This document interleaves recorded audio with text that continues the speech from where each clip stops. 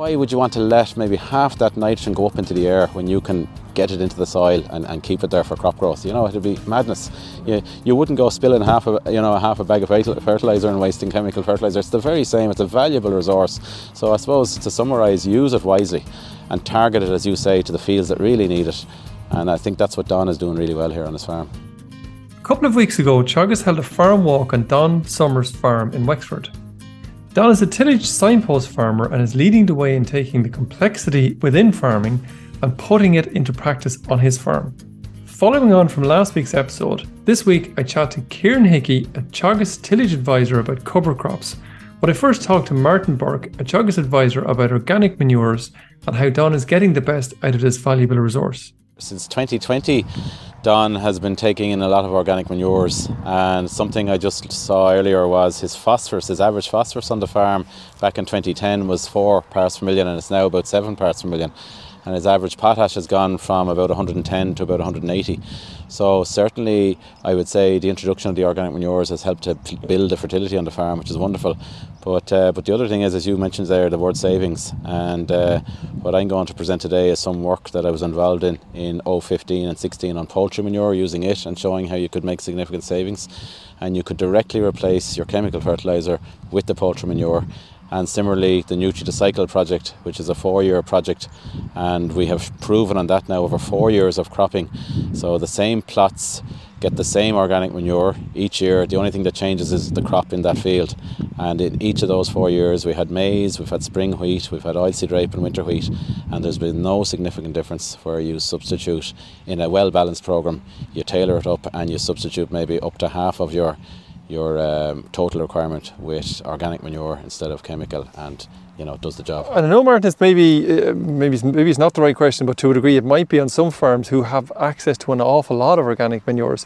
Is there a limit on the amount that can be taken in onto a farm? Yeah, well, everyone is governed by the nitrates directives, so you have to stay within the 170 kilograms of organic N per hectare on your total hectare on the whole farm. And this is where you just need to observe carefully that you're not going over that, and especially if you're a mixed farm, because you need to take into account the organic N that the livestock are. So you need to know your total organic N already, what it is if you've mixed farm. If you're purely tillage, it'll all be coming from the organic manure that you import. And you just need to stay within it, and that's effectively it, Michael. I suppose I often heard a case that it's often the phosphate that's more limiting than the nitrogen in the first place. Yeah, it depends on then the organic manure, you see. So some of the organic manures would be higher in nitrogen and phosphorus, and some would be maybe higher in phosphorus versus nitrogen and so on. So you need to know. So if we take, for example, and actually, as my previous job as a conventional tillage advisor, I would have had to do a lot of nitrates records and inspections over the years, and the ones you would watch very carefully are where people were perilously close to the limit was phosphorus. So I think it's just to watch the phosphorus levels, and it goes back to knowing what's in your organic manure. No two manures are alike, and I suppose that's the challenge with organic manures maybe versus chemical fertiliser. When you buy, for example, a ton of 10-10-20, you know how much NP and K is sitting there in the yard. When you get in 20 tonne of poultry manure, you're not 100% sure unless you get it tested.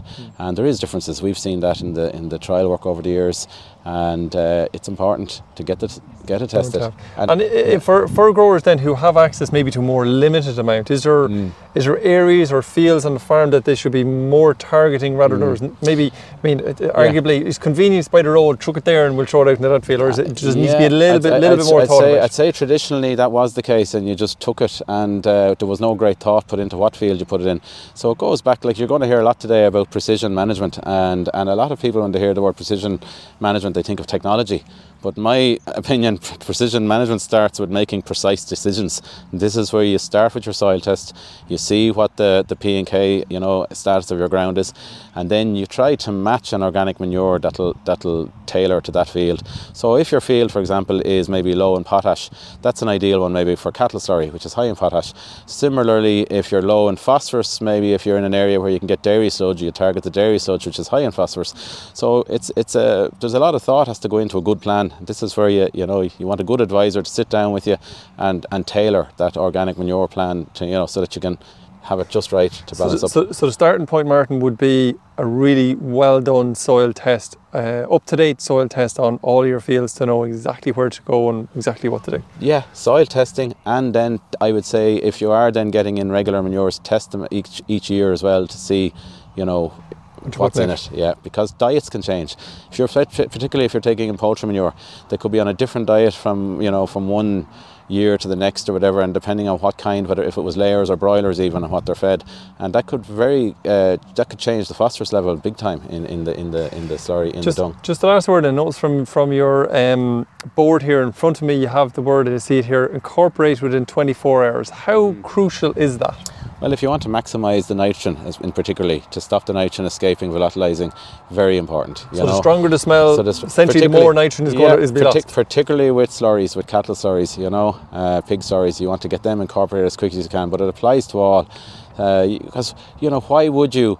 If for example if a ton of poultry manure is worth €70, of that €70, 30 euros of that 70 could be nitrogen. Why would you want to let maybe half that nitrogen go up into the air when you can get it into the soil and keep it there for crop growth? It'd be madness. You wouldn't go spilling half a bag of fertilizer and wasting chemical fertilizer. It's the very same. It's a valuable resource. So I suppose, to summarise, use it wisely and target it, as you say, to the fields that really need it. And I think that's what Don is doing really well here on his farm. That's brilliant, Martin. Thanks very much. No problem, Michael. I then walked across the field and caught up with Kieran Hickey, a local tillage advisor, and asked him how Don is utilising cover crops on his farm. As Don said himself here, ploughing is not popular in this area here because we're in a slightly heavier soil type, and the plan is the main source of cultivation is non-inversion. So the cover crops here are really to keep the soil structure and to enable the ground to be cultivated the following spring. We're in a field of winter wheat stubbles here, and you can see we have a good stand of Phacelia and vetch that was sown on the 10th of August. We've a mixture here of different types of sowing systems here just for the trial here today, or for demonstration here today. But the main concept here is Don tries the very minute the bales come off the field, and before he would start harvesting that day or that, out here straight away and get the cover crops sown. He would like to roll them, but really the sowing date is more important than waiting for this perfect day to sow it. So in straight away, in early. Now, this year he was sowing the cover crops with a 3-metre disc and a seeder on the back, but with the expansion of cover crops on the farm, he's moved to a 5-metre disc, and then he's coming in with a 6-metre drill sown after.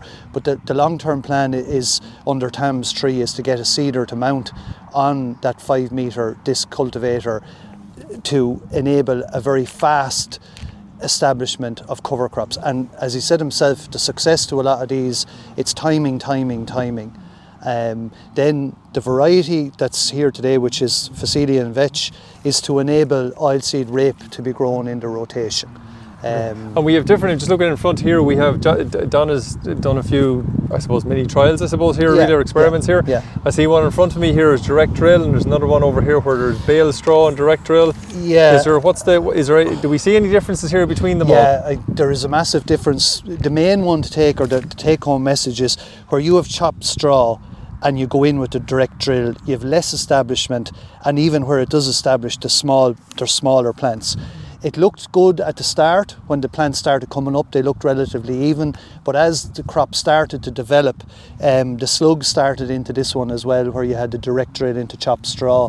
So that's really the main message here, is that the bit of tillage that you're doing with the disc is helping a lot. And if we look across, there's a field across the road there, Michael, which was also winter wheat, but the difference here, this was baled, that was under the straw incorporation measure, and where the straw was disked in and then a good job done on the disking, there was no ill effect of having straw chopping or not being in the straw chopping scheme, but it really was the bit of tillage and the timing was getting that seed bed for the establishment. So direct drill might be more suited to where you take the straw off, perhaps. Absolutely. It's more a cleaner kind of soil. A cleaner thing, but I'd say he really wants to get back to the system of, if he had that seeder on the disc cultivator, it'd be a one sweep and get it in, and then ideally get it rolled, but he's prepared to sacrifice rolling for